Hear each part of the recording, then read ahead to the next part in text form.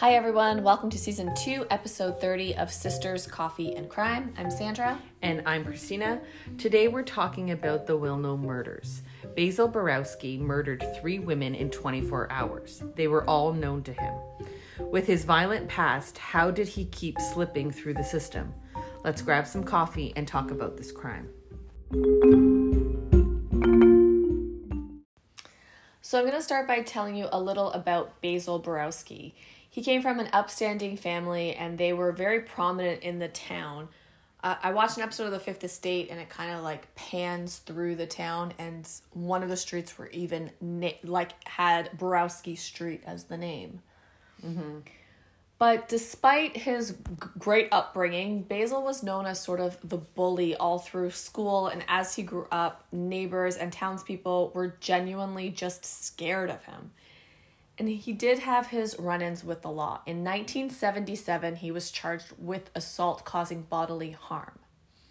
Now, Basil's rap sheet included drinking in public, uttering threats, and there were a few violent incidences.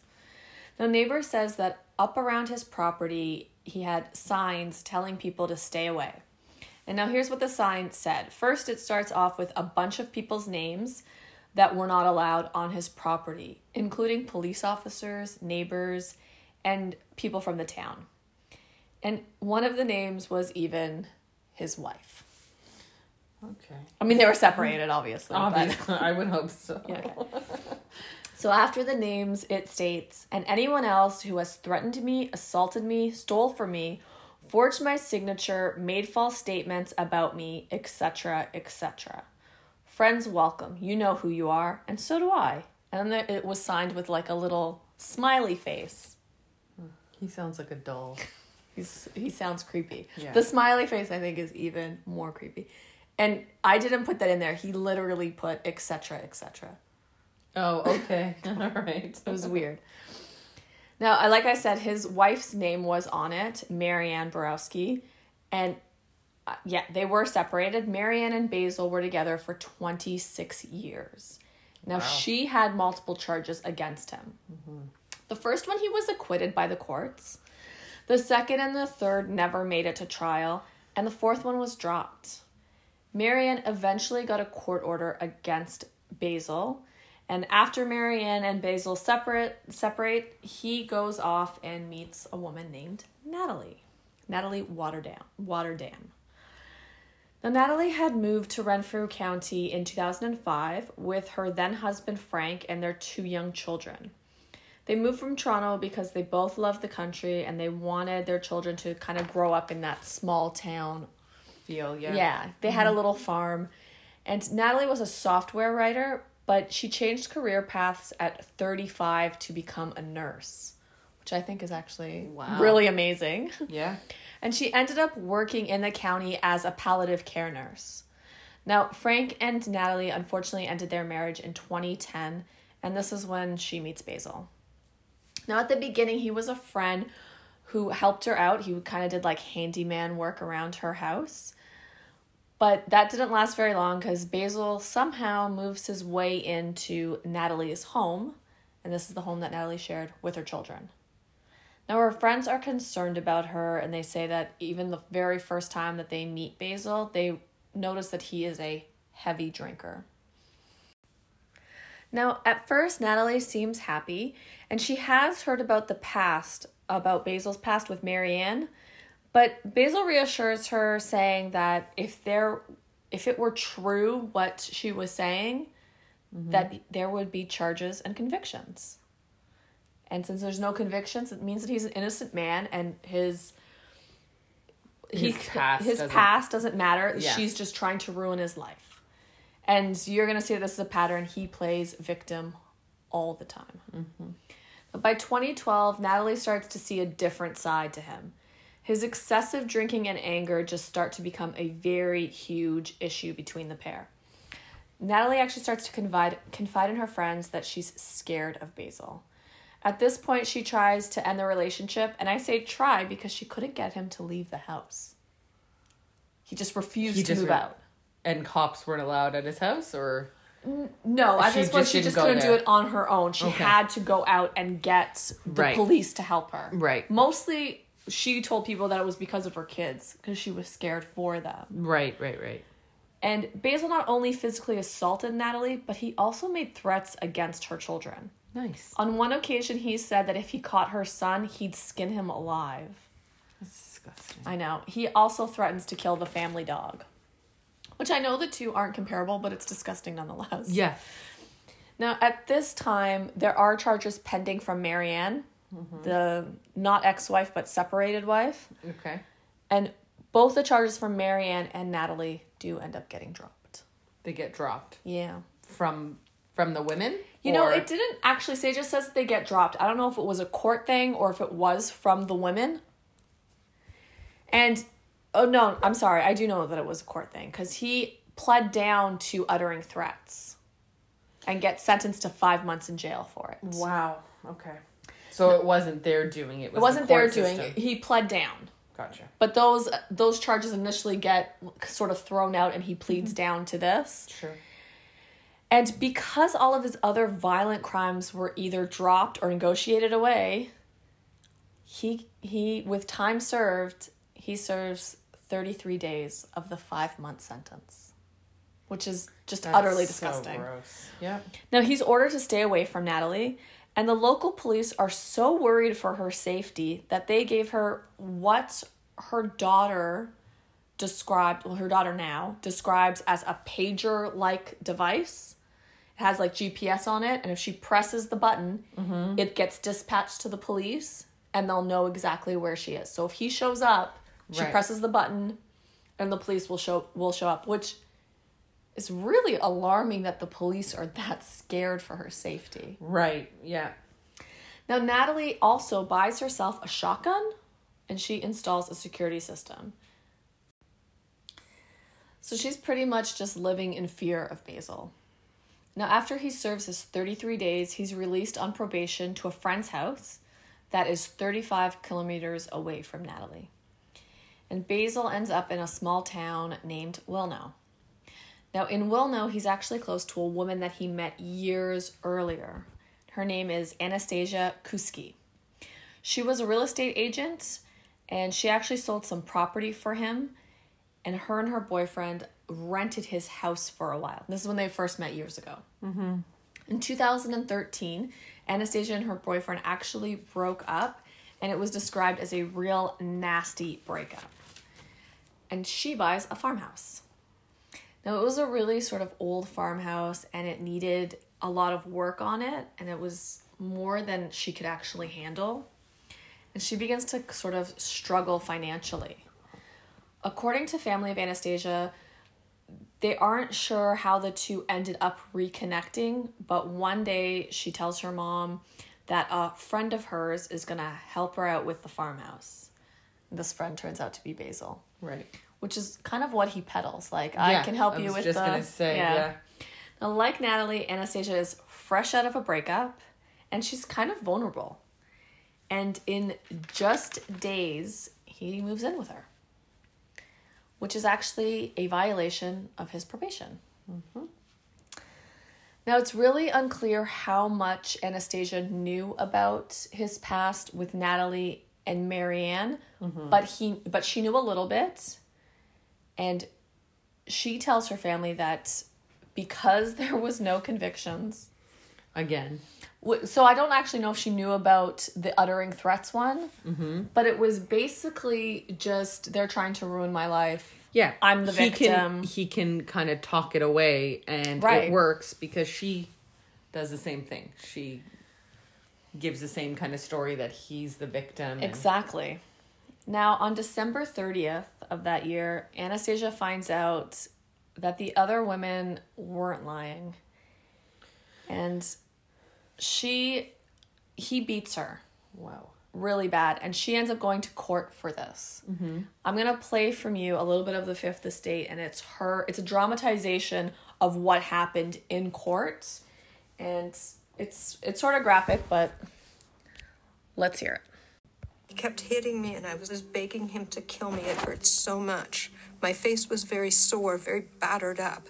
and he wanted me to stop talking, and he kept holding my mouth, and he had his hands around my throat, like pressing.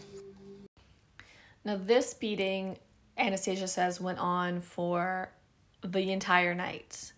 And she doesn't really know what started the fight, but by the end of the fight, she can't even recognize like her own face in the mirror. Oh. She tells the court that Basil told her that she was getting this beating because of the other women before her. Okay. Right. So It's like he's taking out all of his frustration on her. Right. And in sort of a weird sort of twist, Natalie and Anastasia ended up connecting. Oh, okay.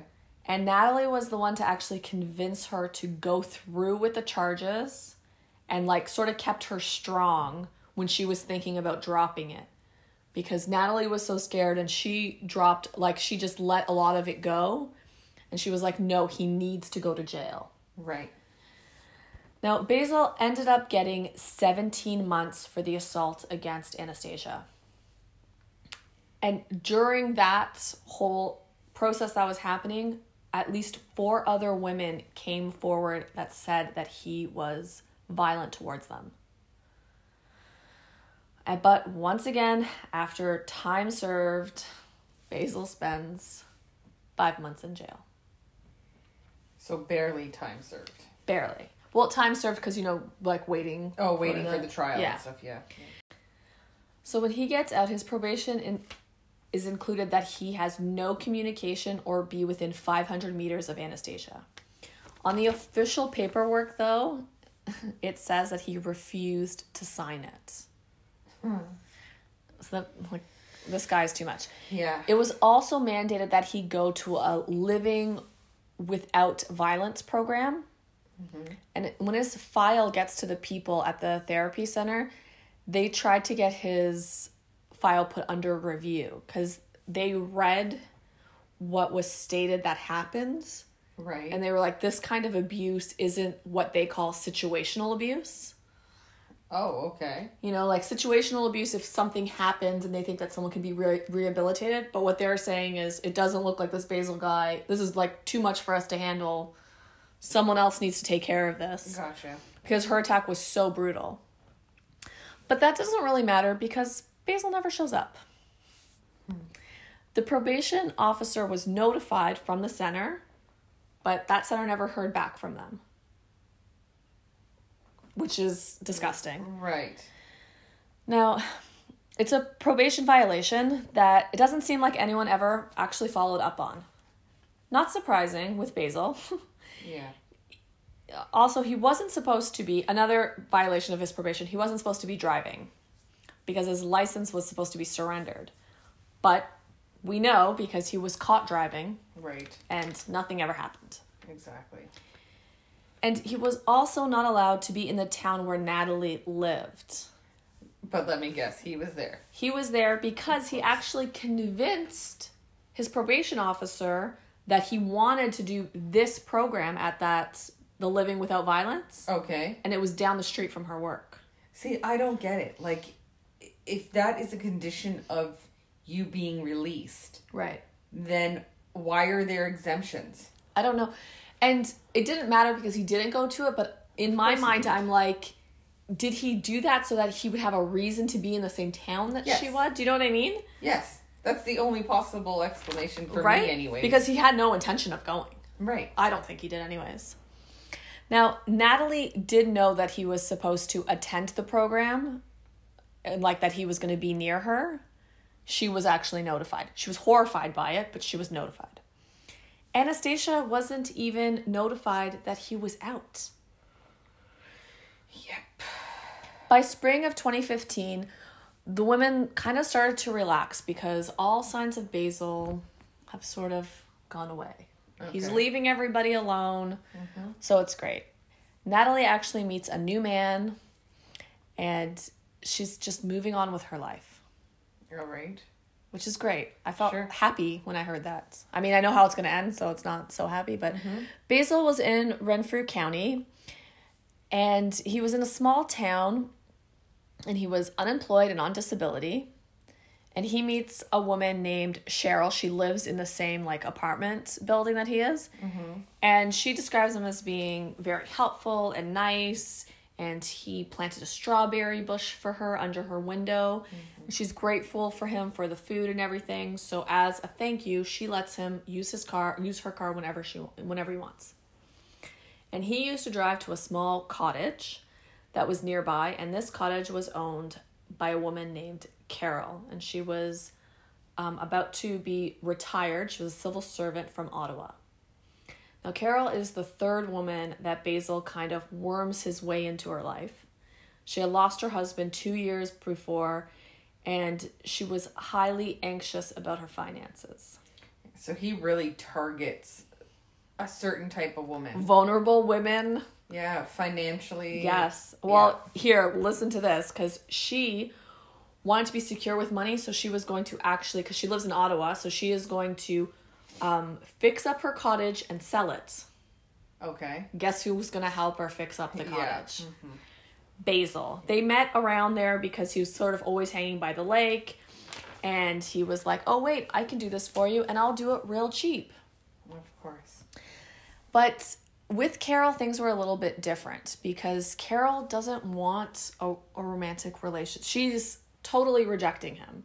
Okay. And he starts to sort of stalk her. Like, he just shows up one day at her house in Ottawa, and it was like, how did you know where I lived? Oh, wow. He says that she gave him the address, but she didn't give him the address. Right.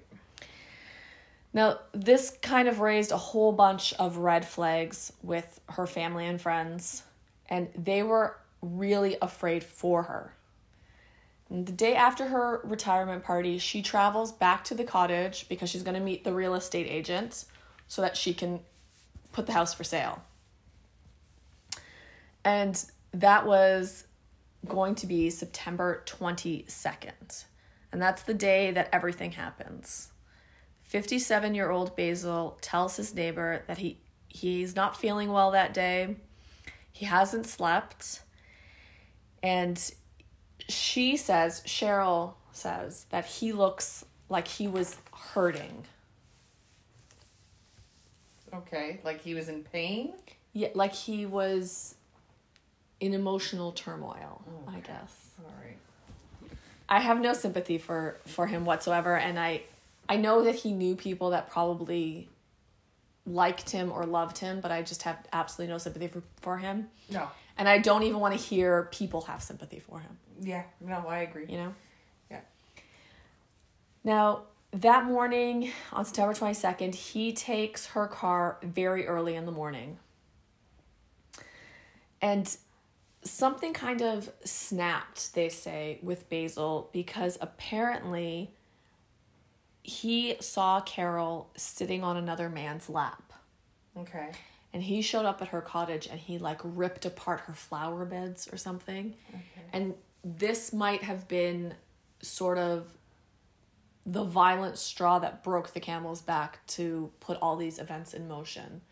At least that's what they sort of are saying. I think that he would have snapped regardless. It's not like his violence came out of nowhere. It didn't come from nowhere, but he was a violent person. You know, you always want a reason for something to happen. Yeah. Well, the reason is that he's a garbage person. He's a garbage human being. Yeah. But his sort of that rejection kind of really angered him. Okay. Now, in the early hours of the morning, so he takes the car and he drives to Carol's cottage. Now, there's an obvious struggle that took place there. The door had glass on it, mm-hmm. and it was broken, and it looked like the door was kicked in. Okay. Carol was found on the floor and she had been strangled. Now, in the police interview, Basil says, here's his quote, "Here's the bait, take the bait away. Here's the bait, take the bait away. I told her, that's the way you treat me, Carol." So this rejection was really sort of... Well, yeah, it was all in his head. It was all in his head, yes. Yeah. Now, the car that Basil drove was in Carol's driveway, mm-hmm. and he took Carol's car to his next place. All right. Now, Basil texted his friend Cheryl later, and he and he says that he borrowed the car from, and the text message says, "Your car is at the cottage. Sorry, I left $100 on the console for gas. Bye, friend." End quote. So he drives 25 kilometers to the town of Wilno, and he goes to Anastasia's house. A fight between them happens, and Anastasia's sister is upstairs. She hears the commotion, and she hears Anastasia saying, "It's Basil. He's here with the gun." Now her sister sees him with the gun, and she's sort of coming down the stairs, and he turns to her, and he actually points the gun at her, but she says he's so focused on Anna that it's like he looked through her. Like, it's like he didn't even see her there. Right. She runs out of the house. She calls 911. By the time police arrive, Anastasia is dead. By 9 a.m., there is a shooter on the loose.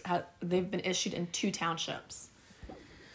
From Wilno, he drives 30 minutes, which is another 25 kilometers, and that gets him to Natalie's home. Mm-hmm.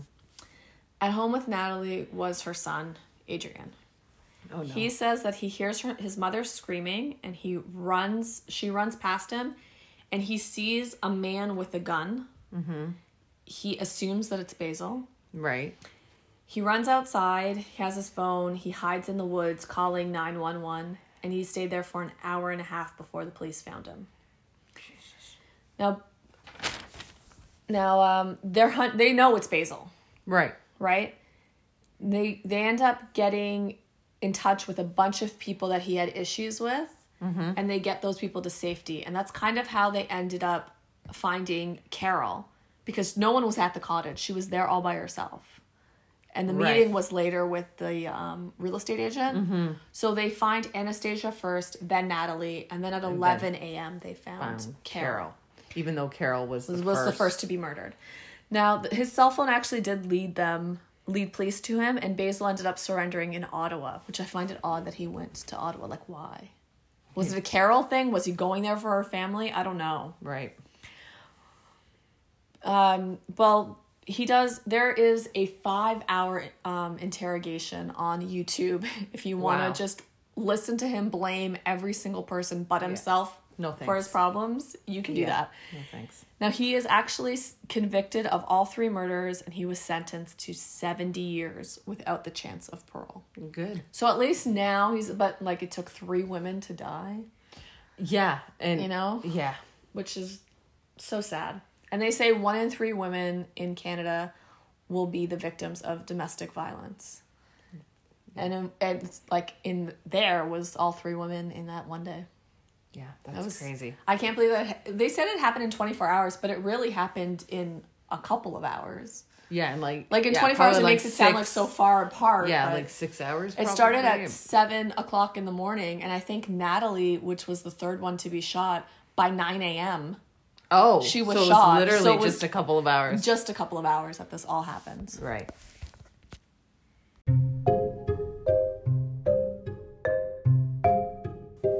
So that's the case of the Wilno Murders. Remember to follow us on IG at sisters.coffee.and.crime and on Twitter at sisters_crime. Please subscribe to our podcast and rate us and review us on Apple. Thanks.